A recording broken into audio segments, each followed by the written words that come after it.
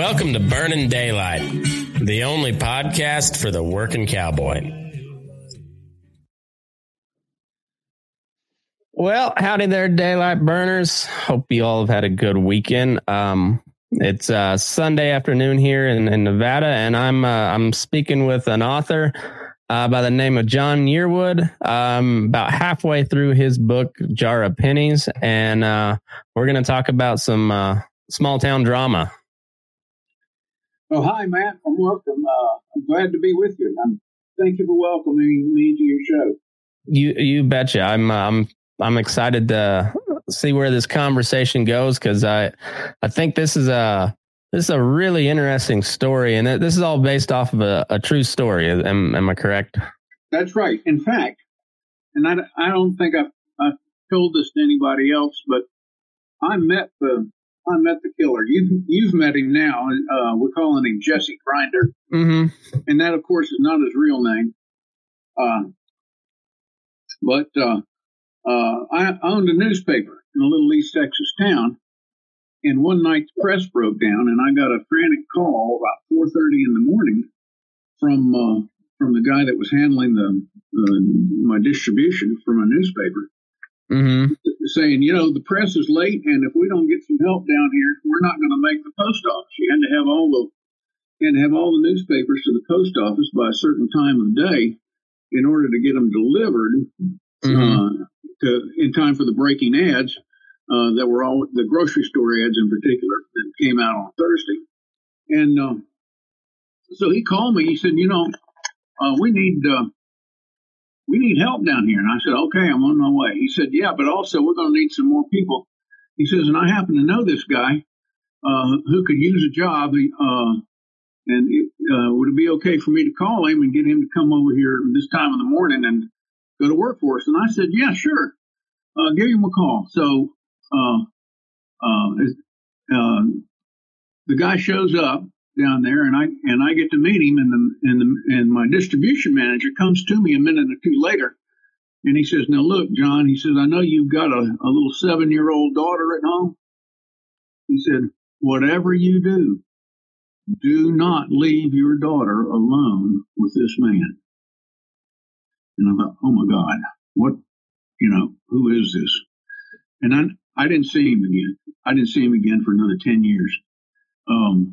We got the paper out and everything worked fine. But then I read about or heard about this murder. And it is a horrible, horrible murder. And completely senseless. It had absolutely no reason for happening. There wasn't any anger, there wasn't nothing. This guy had just, like my character, Jesse Grinder, this guy was just hungry, and he was going to go break into a neighbor's house and steal some food. And he broke in because he thought the woman had left, and she hadn't, or she came back with unexpectedly. So that's where you are in the book.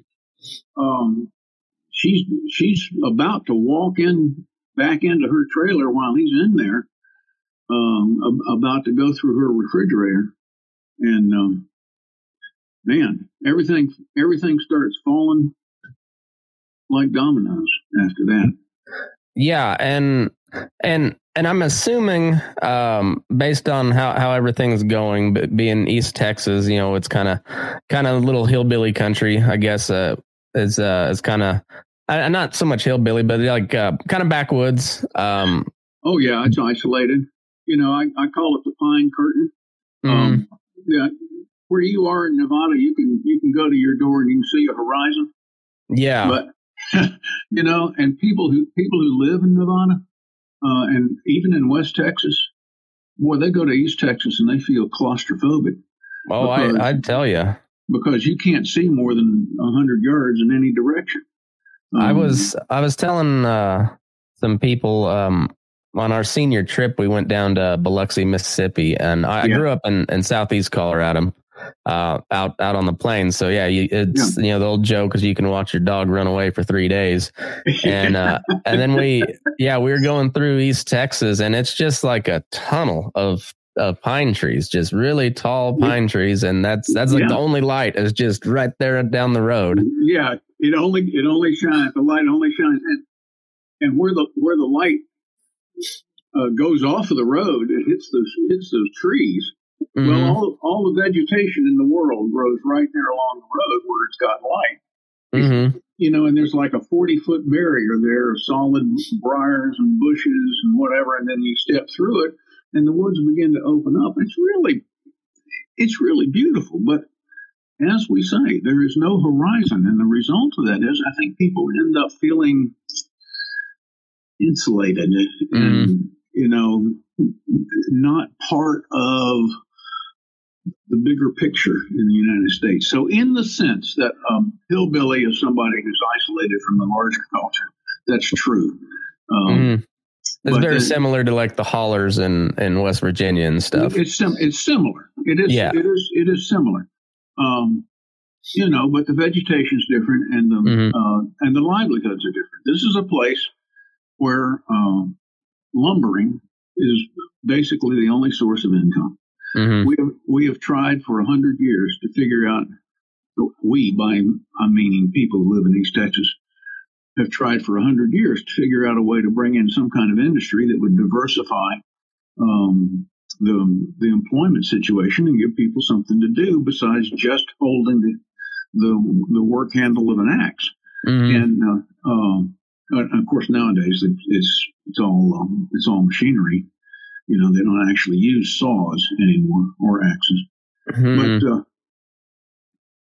But most of those attempts have been shallow or have failed. The only really permanent one we've managed to achieve has been to put in a state prison.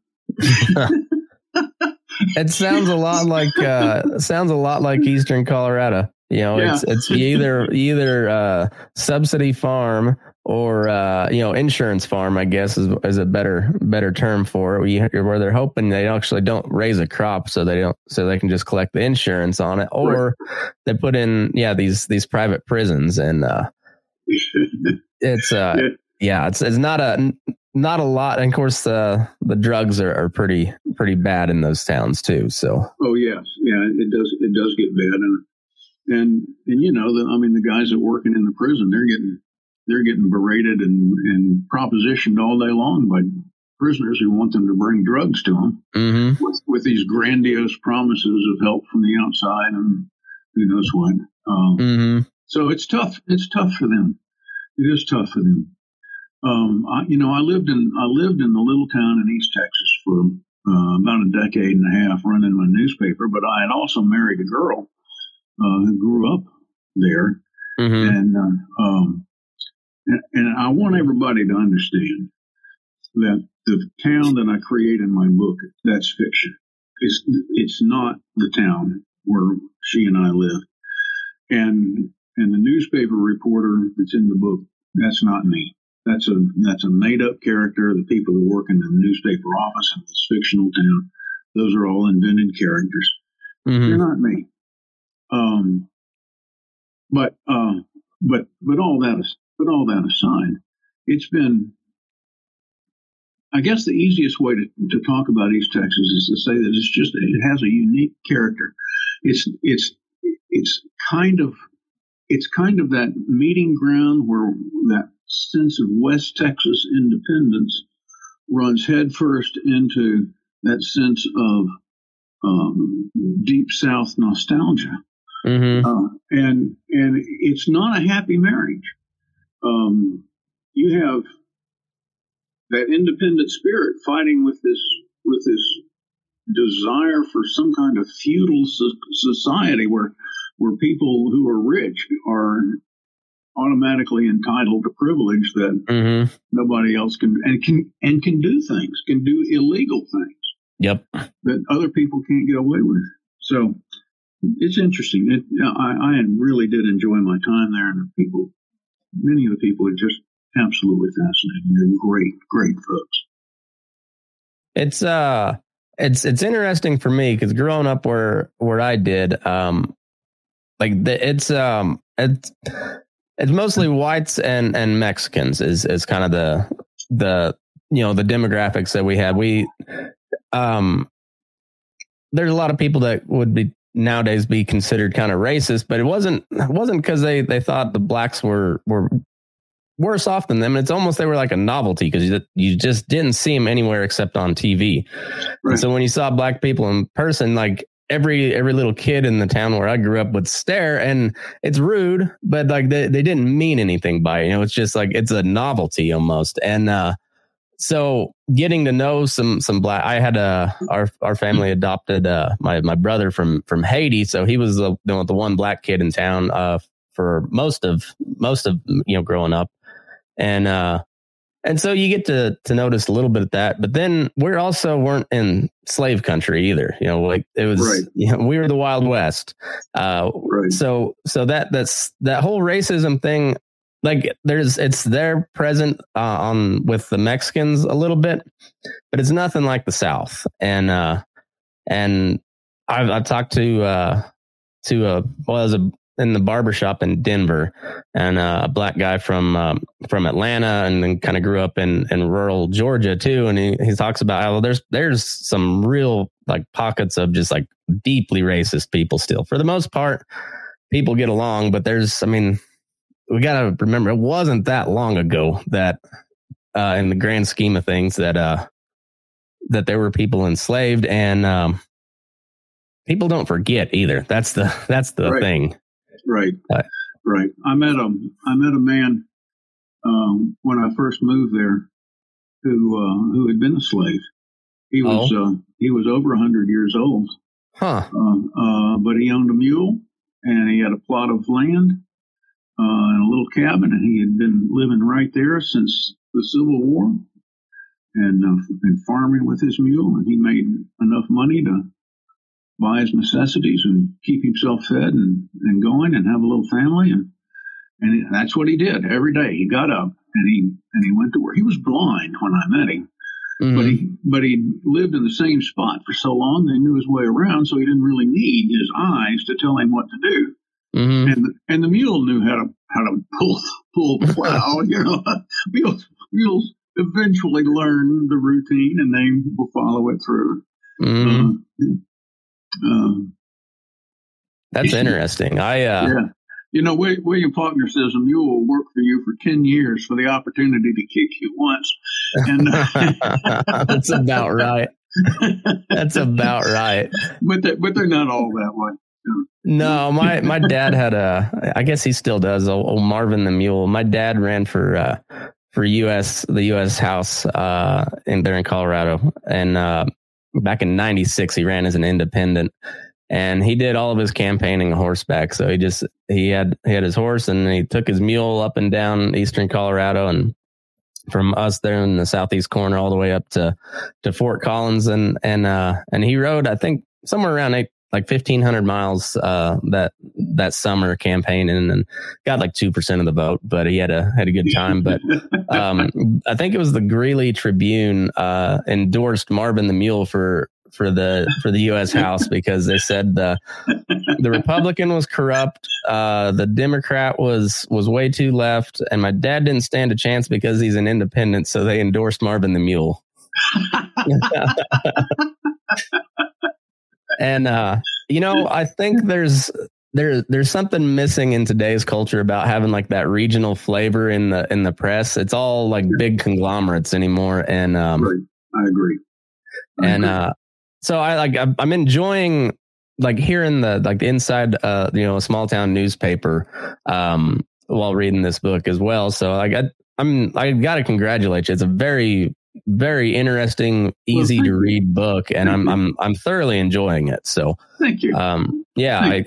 I'll finish. It'll be I've got about 10 different books that I've started and not finished yet, but I'm gonna make sure and finish this one because it's a good read, and I want to know how it all turns out. And I guess for a little background, this is a fairly recent story as far like within the last 20 years or so. Well, yeah. The actual murderer, the one I told you about meeting, he was executed in the year 2000. Okay. So you can back that up and figure out that he's probably in jail for 8 to 12 years before that happened. Mm-hmm. And while all the appeals run through their processes. Mm-hmm. So yeah, but it was pretty soon after the murders that he was convicted. I see. Yeah. So yes. So the actual murder occurred in, I think, 92. Okay. But I've got the story set in 79, 80, that period, because that seemed to me to be a watershed point. The beginning of the Reagan presidency just changed the nature of the country completely. And man, people who were not alive in 1980 don't remember what it was like to have a prime interest rate of 21%. But it was pretty rough. Yeah, I was born in 85, and my folks, I've heard stories about, the interest rates, and then you had the fuel crisis in the 70s, and kind of mirrors about what we're going through today. And, right. Yeah, it was a rough time. And, it's weird how, I think it was it Mark Twain said, history doesn't repeat, but it often rhymes.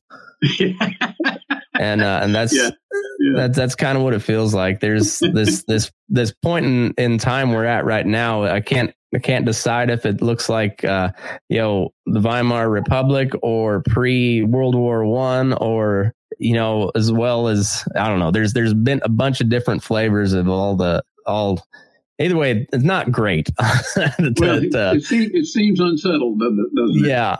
Yeah, I heard from friends in Germany yesterday that they are stockpiling food because they think there's going to be a massive food shortage in Germany or in Europe this winter, and it probably will be.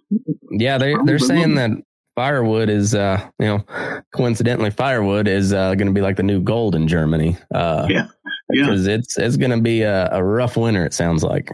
Yeah, I'm afraid it is. I'm afraid it's going to be rough for the whole world.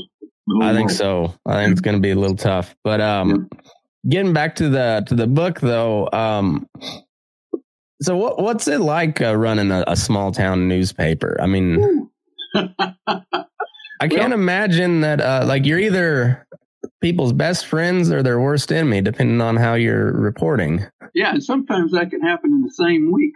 I bet so. So I'll tell you a little story. It's not in the book, but I'll tell you a little side story. There was a man who and his wife who decided they would try to pass a forged prescription at a local drugstore. Okay.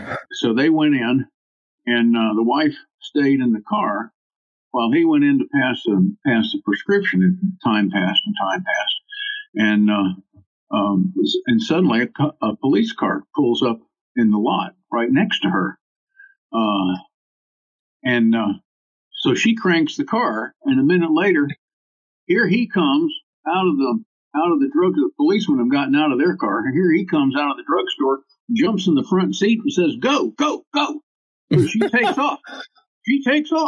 Well, you know what had happened is that the pharmacist had called the police and said, "We've got this guy trying to pass this forged prescription for some amphetamines or something, And so he takes off. Well, the police come running back out of the drugstore. They get in their car.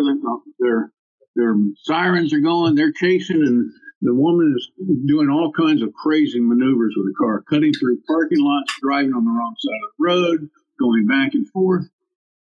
Meanwhile, every other police car and all of the volunteer firemen are suddenly converging in this same spot, and they're all chasing this woman who's going every which way and cutting corners. And she finally gets out on the highway and dashes down the highway about 7 miles and makes a screeching left turn across oncoming traffic onto a dirt road, fishtails down the road, ends up at a trailer. Well, that's her trailer.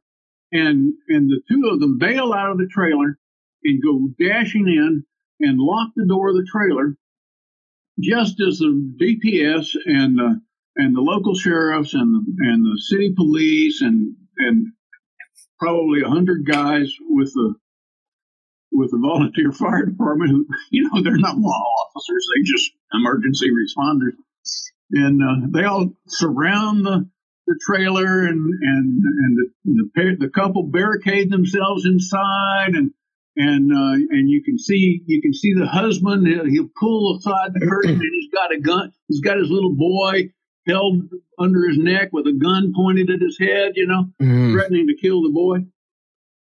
And all this goes on for 7 or 8 hours, 9 hours.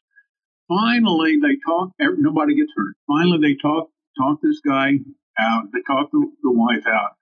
Everybody agrees to lay down their guns, and it's all solved. So that's a good story. Mm-hmm. Don't you think that's a good story? I think so.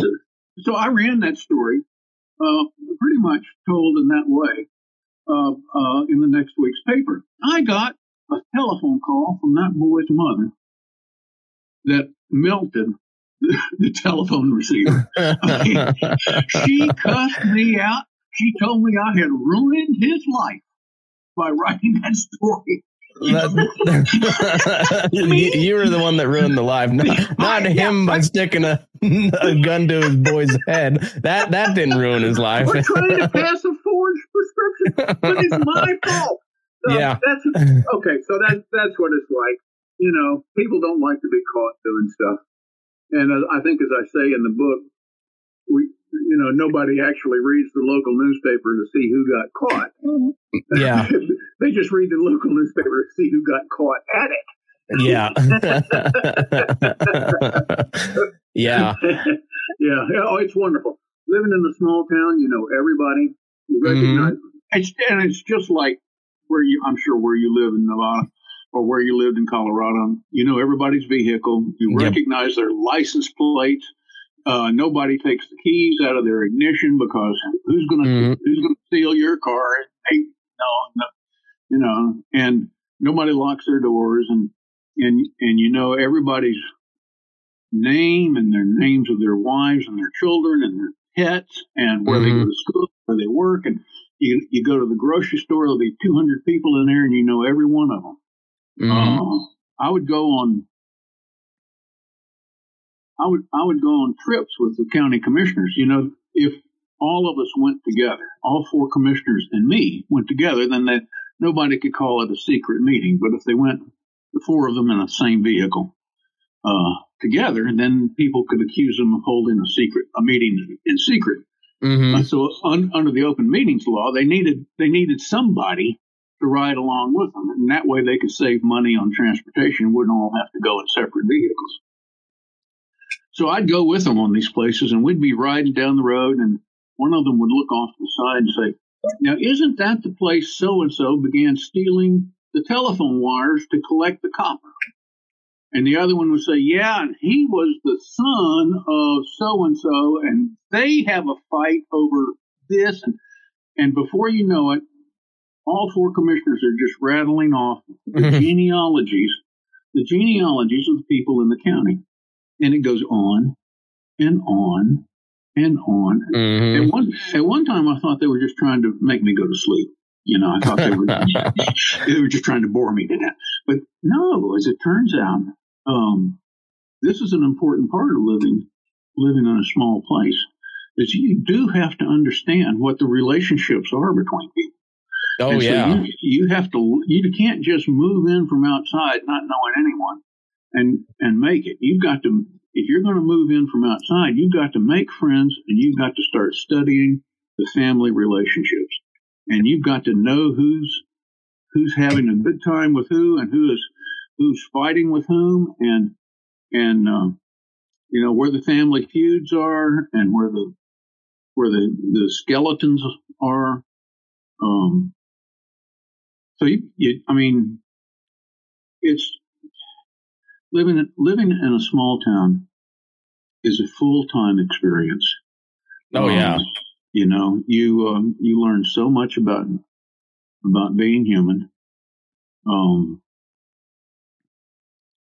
tell you another story to illustrate that point. I'm not keeping you too long, am I? Can we go No. on? Oh yeah, okay. Oh, I'm free for the day, so we'll talk as long as you want. Okay, so I'll tell you another story. In this little town where I had my newspaper, I met two women. Both of them were named Ruby. Mm-hmm. One Ruby was wealthy beyond imagining. Her husband and family owned a string of department stores in Houston and Dallas and New Orleans and Baton Rouge, and they made a lot of money. They made a ton of money, and they were the only people I met who were not dependent upon the lumber industry for income. And so they were sort of insulated from the economic ups and downs of the community. Well, they had an architect come in and build them an absolutely gorgeous house, 3-story house with an atrium that went all the way to a glass ceiling in the top and a large downstairs thing. And this Ruby had been classically trained, and she had been a ballerina in her youth, and she was a concert level pianist, and she had twin grand pianos side by side in her living room there under that beautiful atrium. And she would invite other friends who could play, and they would get together and they would have these little concerts. It was classy. It was classy. It was beautiful. She was cultured, educated, and she was beautiful. She was a beautiful woman. In her 70s, she was absolutely stunning. The other Ruby had been married 5 times. The second and fourth times to the same man. Oh. Who had gotten angry with her over something, probably money, since that's generally what people get angry with one another over.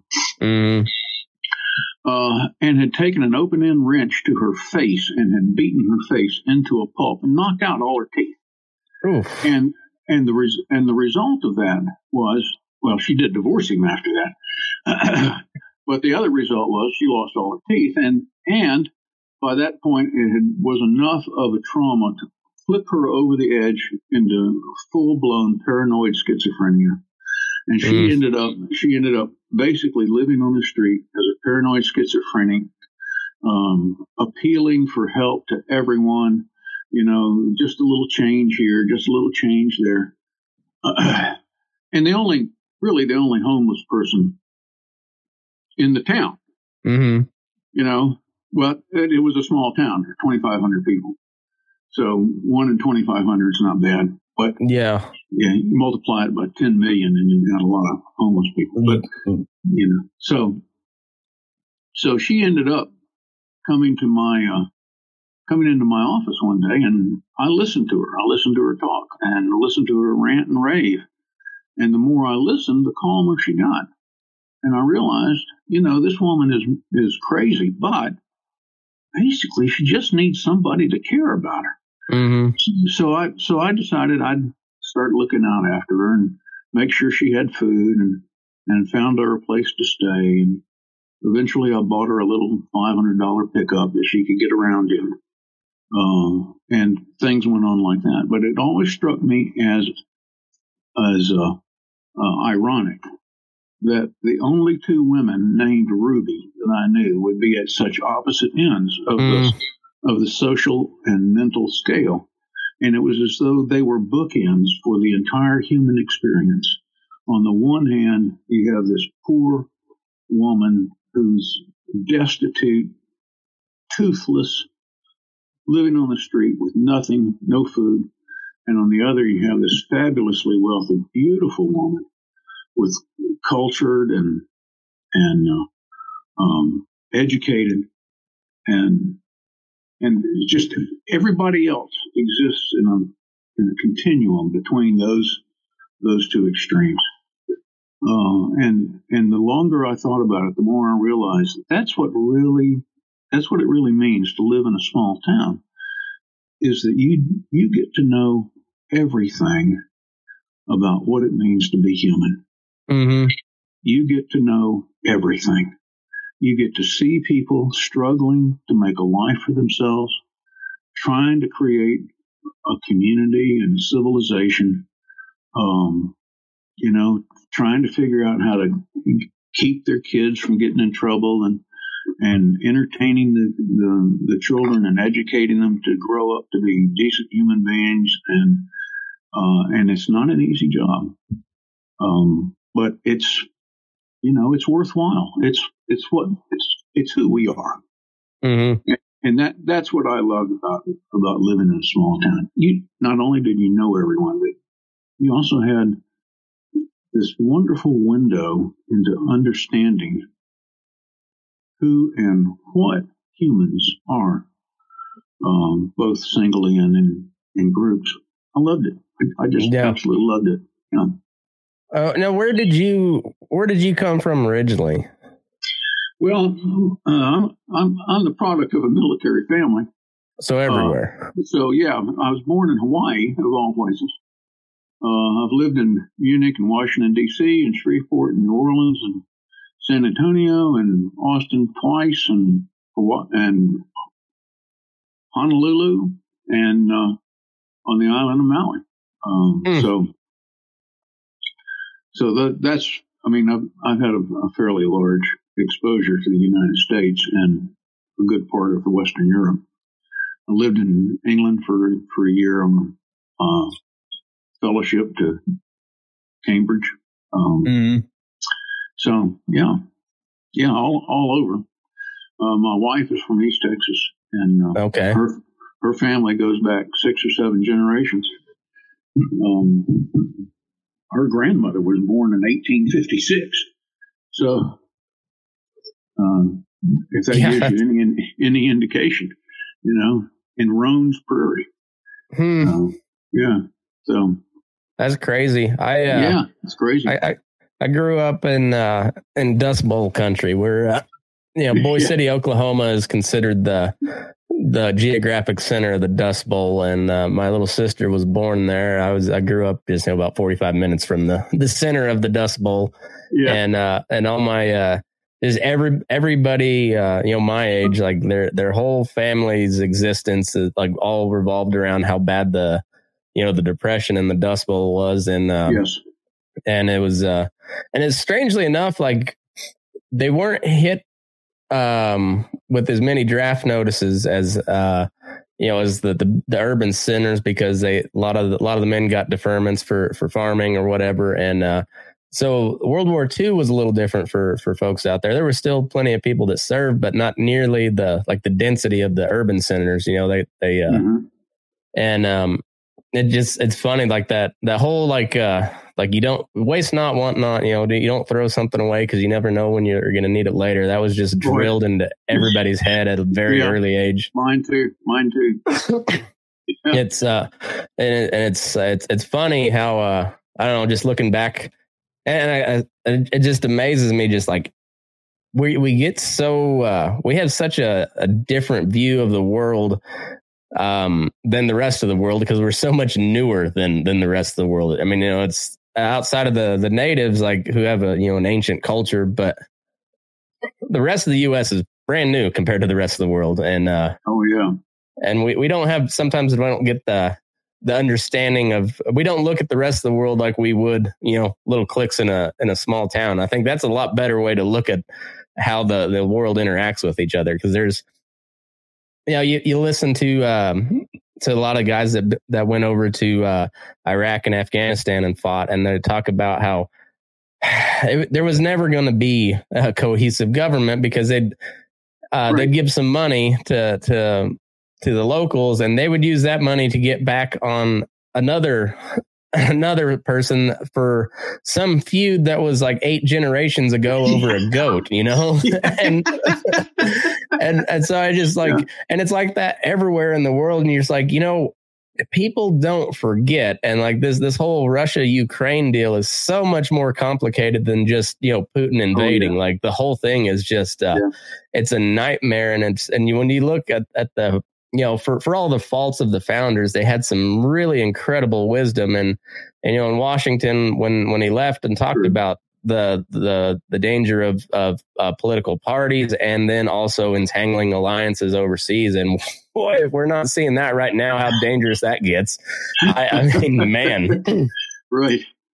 Yeah. Well, and under in Washington's time, every problem that occurred in Europe was a family feud. Mm-hmm. So they were all interrelated. They were still interrelated until World War One. I know, and they'd send a couple, 100,000 people to go fight because two cousins were pissed at each other. Right. It was wild. Yeah. Right. Turn the ground into mud made from blood. Yeah. Mm-hmm. Yeah, because two second cousins were in a feud, and it was right. It was insane. And now we do it over because two corporations are in a feud or something like that, and instead of cousins. Yeah. Well, and you're right about the Putin Ukraine thing too. That's in some ways that's a family feud. Mm-hmm. I didn't realize it, but Russia comes from the name of the people who originally occupied Ukraine, the Rus people, RUS. Mm-hmm. So that's in some ways that's the Russian homeland, and Kiev was like the traditional capital of right. Yeah, right. So and the whole Crimea situation. The only reason it's part of Ukraine now is because Khrushchev, or was part of Ukraine, was because Khrushchev gave it away in a drunken poker game. Right. And it's just like one of the more like profound historical figures in human history. It was a drunken poker game, and he gives away this whole peninsula. And it's like at the end of the day, people are just people. It's there's good ones and bad ones, but then they're still just people. Yeah, they are just people. They are indeed. They are indeed. Yeah. It's funny. Now you've got some other books out as well, don't you? I do. I have 3 other books in print.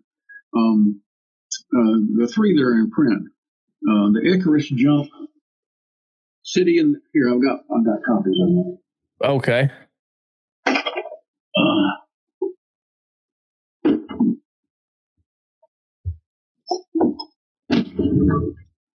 The Icarus Jump. Mm-hmm. City in the Gate, and The Gender of Fire. Okay. And all 3 of these have the same characters in them, and they're basically a series. It's a sequence. It's a sequence. Icarus Jump is first, and it's about a 21st century Army Ranger who's left the service and is working now as a contractor. Working with NATO to do some experimental parachute glider kinds of things. Well, and then what happens is that he goes on a nighttime jump near some outpost of Russia's to see if Russia will track his jump. And of course they can't see him; he's too small. But he blacks out. And when he wakes up, as he gets tossed around as he leaves the airplane, and he blacks out. And when he wakes up, he doesn't know where he is. He knows where he should be, but this thing had a peroxide rocket motor attached to it, so that he could penetrate deeply into other, the background of an enemy and do stuff behind the enemy lines. That was the whole point of developing this weapon. And but the rocket's gone. So he must have fired the rocket while he was unconscious, or it went off as he lost consciousness. He has no idea where he is. He could be within 600 miles of the spot where the airplane dropped him off. So he comes down, and he's in the mountains, and he's not real sure, but he thinks he's in the Peloponnese Peninsula of Greece. And he comes down and he lands lands in a pool on the side of a mountain, and his clothes are wet and it's warm enough. He takes them all off and makes a little camp for himself. Figures the rescue helicopter will be along in the morning. Goes to sleep. When he wakes up,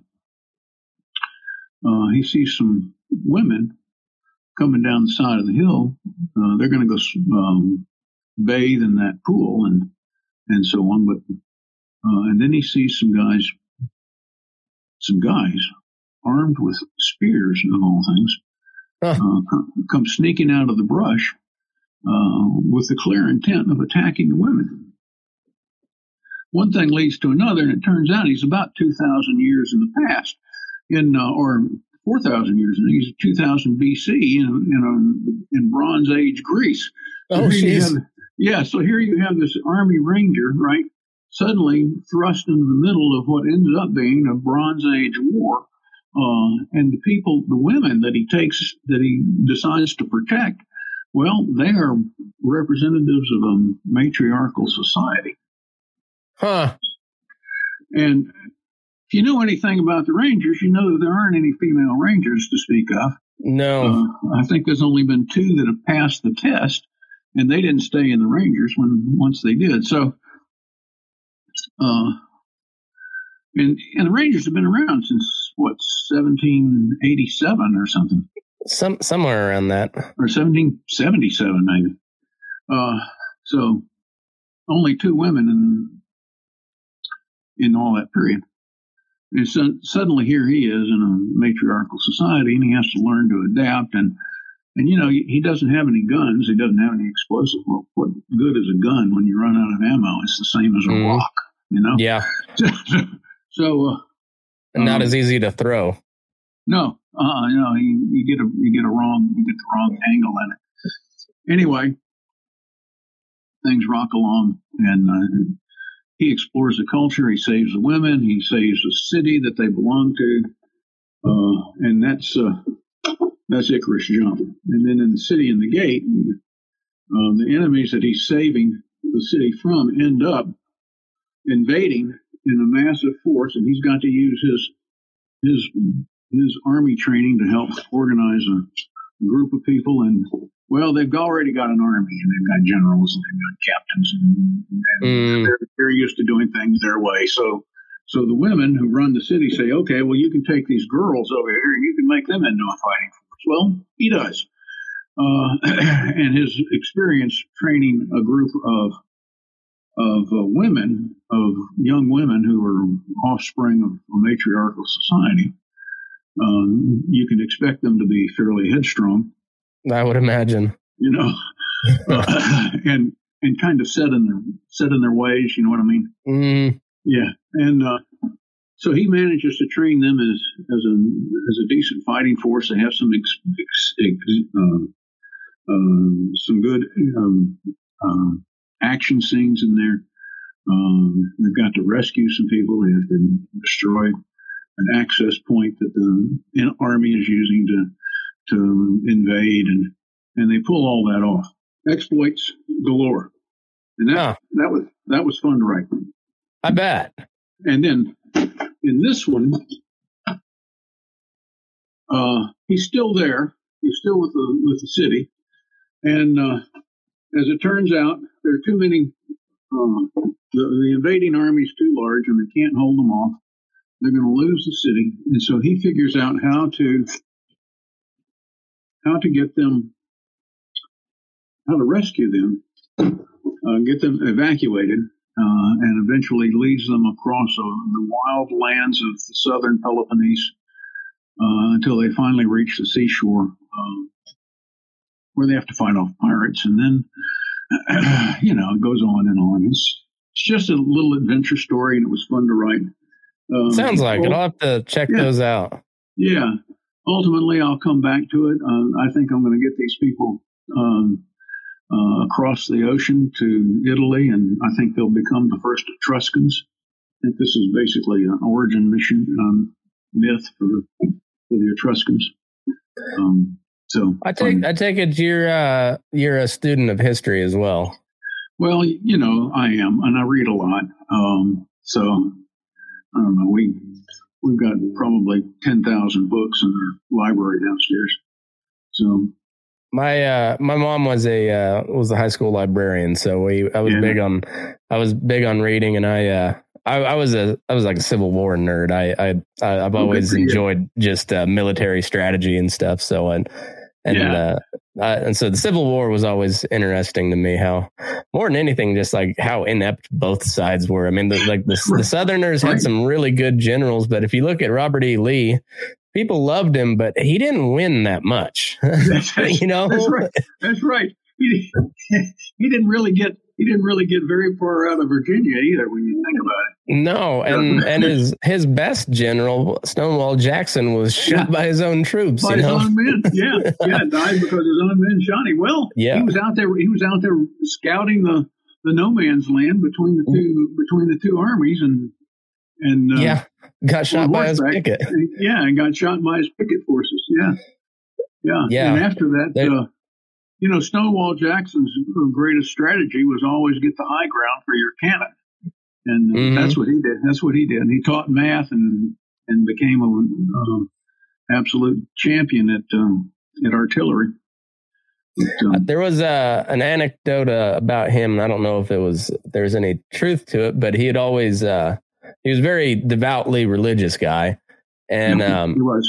Before battle, he would he'd always put his right hand up, and the troops thought he was because he's praying or something. But turns out like he would do that to let the blood drain out of his arm or something. It was like he'd get a tingling feeling or something. So if he'd raise his arm up for a couple minutes, it would go away, and it was nothing more than that. But it was like this big moment for his troops, and his troops, they loved him. So it was it was interesting how just it kind of reminds me of the festival that you wrote about, and where all the senior girls and they're talking about tradition, and nobody knows why, but they're big on tradition, and it's all they've got. Yeah, it's all they've got.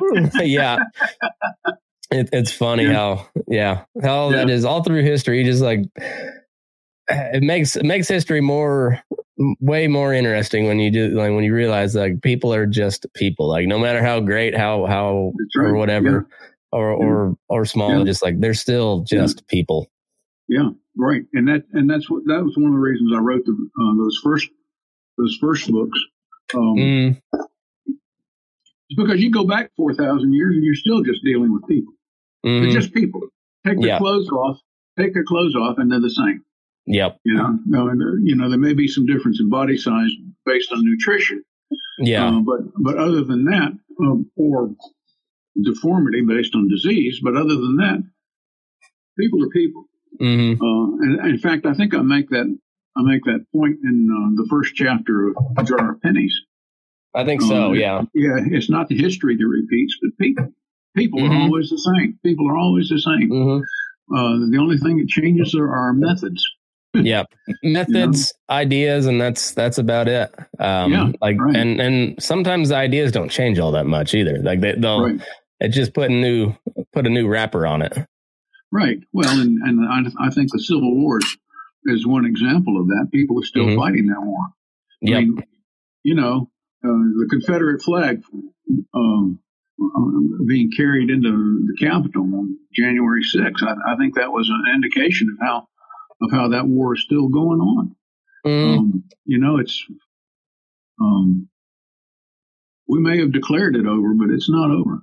Well, and it was never really resolved very well.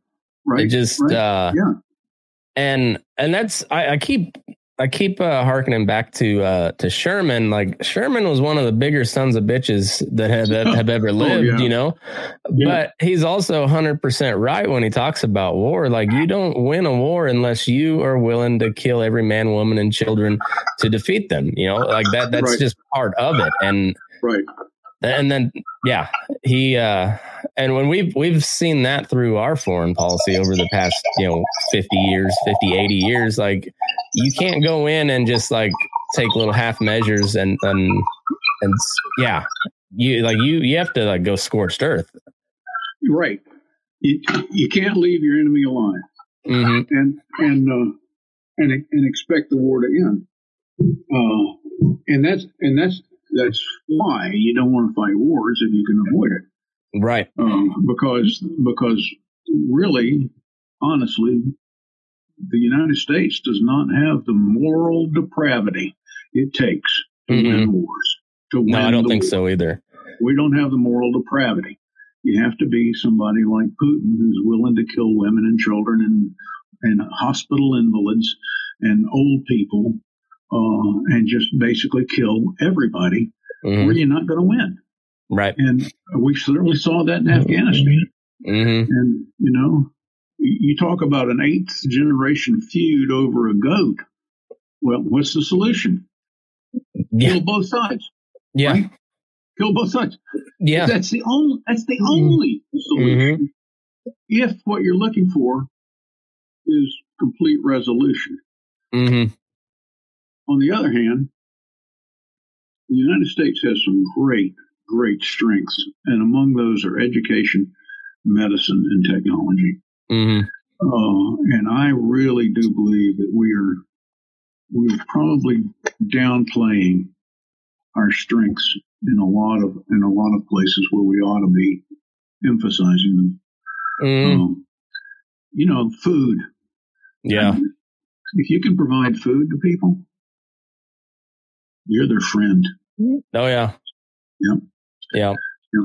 Food and energy, both. I mean, we're getting ready to be real friendly with Germany on this natural gas deal. Well, friendly they're going to buy a bunch from us. I don't know how much they're going to like us when they pay the cost of it, but that's I think that's something that people are really sleeping on. Is it kind of gets pushed by the wayside because this Ukraine deal is just awful. Like that there has to be some sort of resolution to that soon, or it's.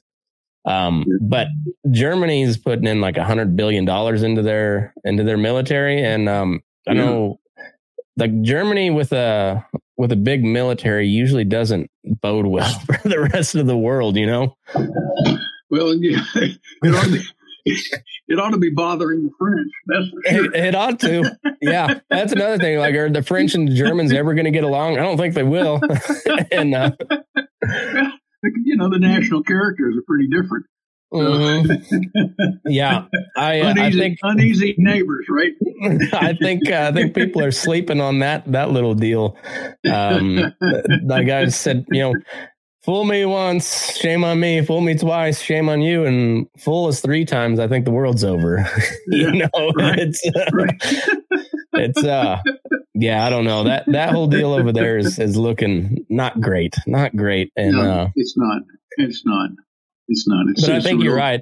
We're really downplaying our energy capacity too. I mean, for all the climate change stuff and whatnot, like it's pretty obvious that the green energy stuff is not ready for prime time at the moment. And we're sitting on the biggest oil reserves in the world, and we're not hardly using them. Right. And there are some pretty weak countries around us that could, like Venezuela, that have huge oil reserves too. That we better be paying attention to. Yeah, because other people in the world will want those reserves, and Venezuela cannot defend itself. No, and there's no real reason why we shouldn't be friendly with them. That's the big thing. Is like, well, what was it? He said, "It's the odor of Satan." Yeah. Yeah. I mean, there's a lot of reason for them not to be friendly with us, but for as far as on our end, like we should be trying to be friendly with them, and it's really stupid to have an enemy that close to us. It'd be way rather to have a good trading relationship with them. Right. Ron Paul always says where goods cross borders, troops don't, and I think there's a lot of truth to that. Well, there's a good bit of truth to it. Of course, there are some pretty significant political differences. They are obviously. So it's not easy, and thank God I was not the one who was put in the position of trying to make those kinds of decisions. Oh man, Yeah, I don't know if there is a winning in that situation even. I mean, God put me where I am, and this is fine. I don't need to be solving the world's problems. I feel the same way. I like talking about them and kind of Monday morning quarterbacking, but at the same time, it's a good time to live in rural Nevada. Yeah, right. It's a really good time. Every time I see all the nonsense going on in the cities, I'm just like, man, I'm love it or hate it. It's a good time to live in a small town. Right. And I agree. But, yeah, it's. I wanted to get back to small town stuff. Yes. I told you that I lived in East Texas. Mm-hmm. Well, the county that we lived in was almost. Well, it was a little over 1,000 square miles. Okay. So that's big. Yeah. But if you take all of the farms and the paved roads and private property, houses and yards and government buildings, schools, you add all that up, all of it, you get about 70 square miles. Mm-hmm. And the other 930 square miles were pine forest. Mm-hmm. So there you are. That's the kind of place we were talking about. And it's deep woods. There's an area over there you may not have heard of called the Big Thicket. And in the news these days, there's all this talk about that giant asteroid that struck off of Yucatan and killed the dinosaurs 66 million years ago. Well, it did a lot of stuff, but if you look at the geography of the Gulf does look like a large crater, don't you? And if you look at the geography and how the ground settled, you go from sea level, and basically you don't have much of a rise for the first 30 miles from the water. And then you begin to have some gradual hills. And then you have a ring of hills that goes through Louisiana and all the way over into central Texas. But 60 miles from the Gulf, that land rises to 780 feet above sea level. Okay. That's the highest point. That's the highest point between the Gulf of Mexico and the Ozark Mountains. Huh. And what happened during the last ice age is that everything that was alive in North America, when the ice age began, moved south to avoid the cold. And they got to that 780 foot high ridge, and they went over it, and they settled down towards the water. Mm-hmm. Well, over 100,000 years, that ice melted away. Mm-hmm. They didn't leave. Those plant and animal species did not follow the retreating ice. They stayed there. And it became an area called the Big Thicket. And it was called a thicket because, honest to God, it was a thicket. To get through it, you had to crawl on your hands and knees. And even then, you couldn't get through it. Some places, I've had to hack my way through piles of brambles that were twice as tall as I am. And you get out there, and you're in constant shade. Here and there, there'll be some sunlight getting to the ground. You've got deciduous trees soaking it all up. And pines manage to poke their way above the hardwoods and get to the sunlight above them. In that area, every species of oak tree that grows in North America grows right there. Really? And you cross that hill, that 780 foot high hill, and those species of oaks disappear until you get up around Illinois. Huh. Yeah, it's crazy. We have cacti down there you wouldn't see anywhere else growing right next to orchids that grow only there and nowhere else in the world. There are 29 species of orchids right there. And crazy. Yeah. And the United Nations recognized that area as a unique biosphere and designated it that. And in the 1970s,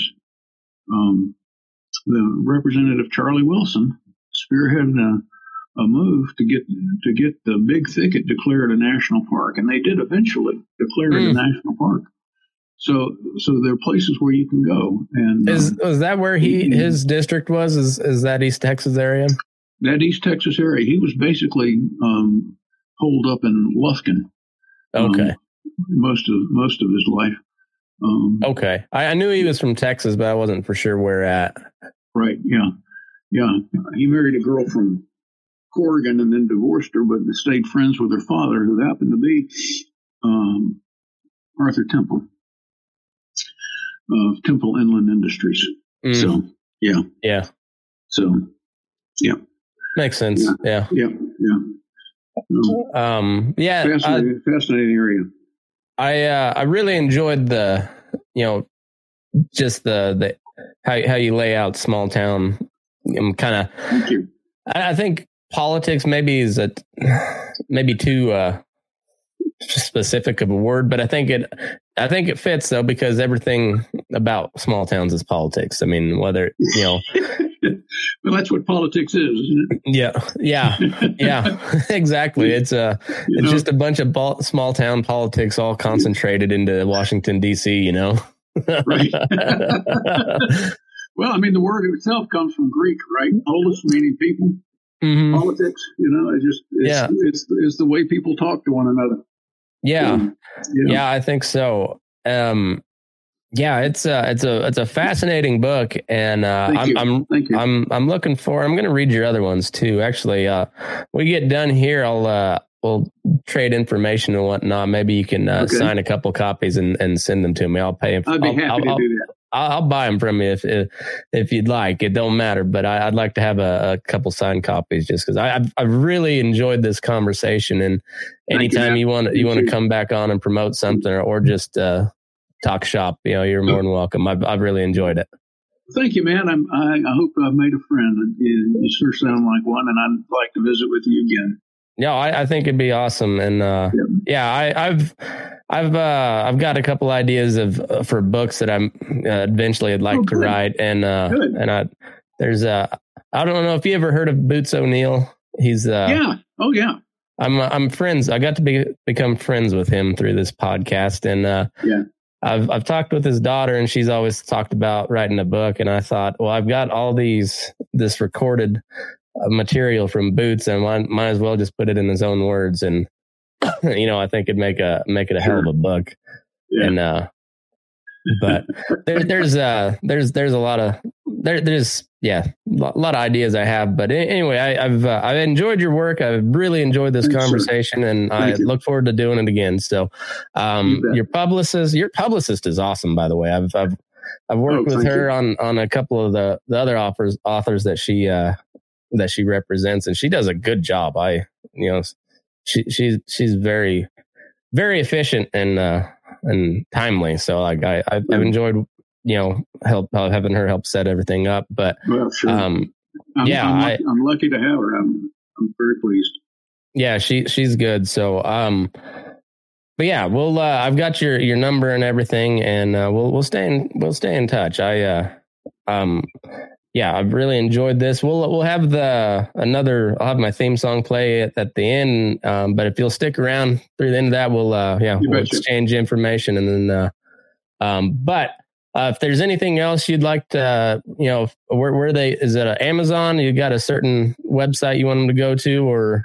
The book is being sold on Amazon. It'll be available to bookstores. You can go to a bookstore and order the book now if you want to. I've also recorded it, so it'll be available. Perfect. It'll be available on Audible. If you live in rural Nevada, you will have an opportunity to listen to the whole thing. Yep. That's Audible is a great thing. I love, that's about how I do most of my reading anymore. I find it hard to find the time to sit down with a physical book and read it. But I spend a lot of time on horseback, and I've always got an earbud in my ear listening to, either a book or a podcast. I don't know. I'm always curious. I gotta know stuff. So sounds like an ideal life to me. Yeah. I don't complain about it too much. I tell you the truth. I complain about a lot of other stuff, but my life in general is pretty all right. Yeah. Cool. Yeah. And how's the demon child? How's she doing? She's doing good. Good. Yeah. So, that's your name for her. Right? Yeah. Thea, I think. You call her Thea. Yeah. Yep. Sophia. She's awesome. She really does. She doesn't slow down at all. She's going to take over the world one of these days, I think. But is she in school? Is she in school? We're homeschooling. We do kind of a co-op, a homeschool co-op through a local church. And, right. So they go a couple days a week there, and she's second grade. And then my boy is, he's in first grade. He's 5. She's 7. He's 5. But they're both very bright kids. And so I like the homeschooling deal because we can move them along as fast as we want them to. I'm big on education. I'm not so much on public education, but a good education is invaluable. And man, I tell you, it is. It's I told my little girl that I said it's the cool thing about learning stuff is like the more you learn, the more you realize you don't know anything. And, well, there's the other part of that is if you don't learn, you end up condemned to ignorance, and then you are victimized by every other person who's smarter than you are. One of the things I do in my spare time is go down and mentor in the reading program at our local elementary school, trying to get kids that are a little slow or a little behind the curve caught up and able to perform. It's been a very rewarding work. And, I bet. And they're very appreciative. And those little second graders, boy, they, I'm a big guy, and I'm over 6 feet and over 250 pounds, and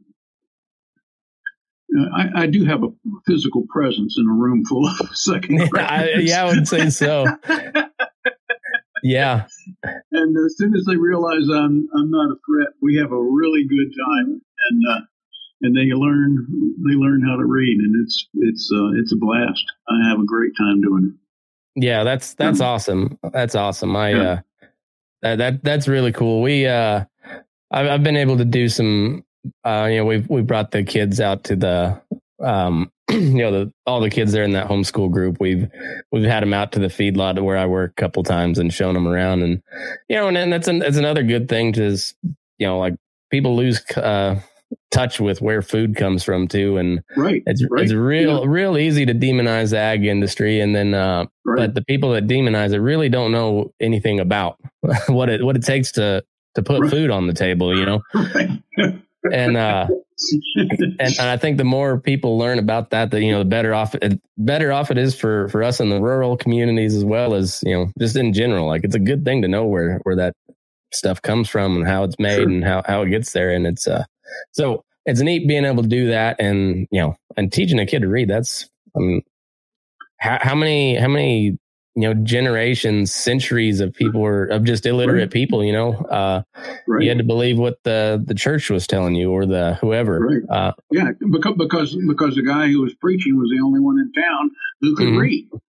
Right. Yep. And all he could read was Latin. Yeah, exactly. So it's there's and it seems like there is it's becoming cooler to be a nerd nowadays too. So it's it's not people don't necessarily write you off when you say, I like to study history or I like to do nerdy stuff. So it's that's a good thing, So it is. History's important. Yeah, I think so. I think so. Well, John, I appreciate your time so much. It was a true pleasure. Thanks everybody for tuning in.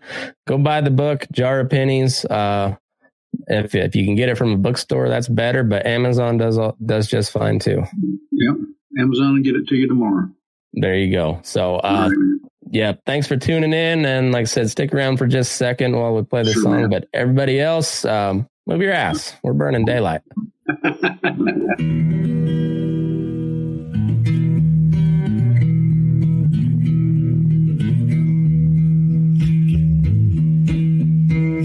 eyes up in the morning, beneath the stars so bright.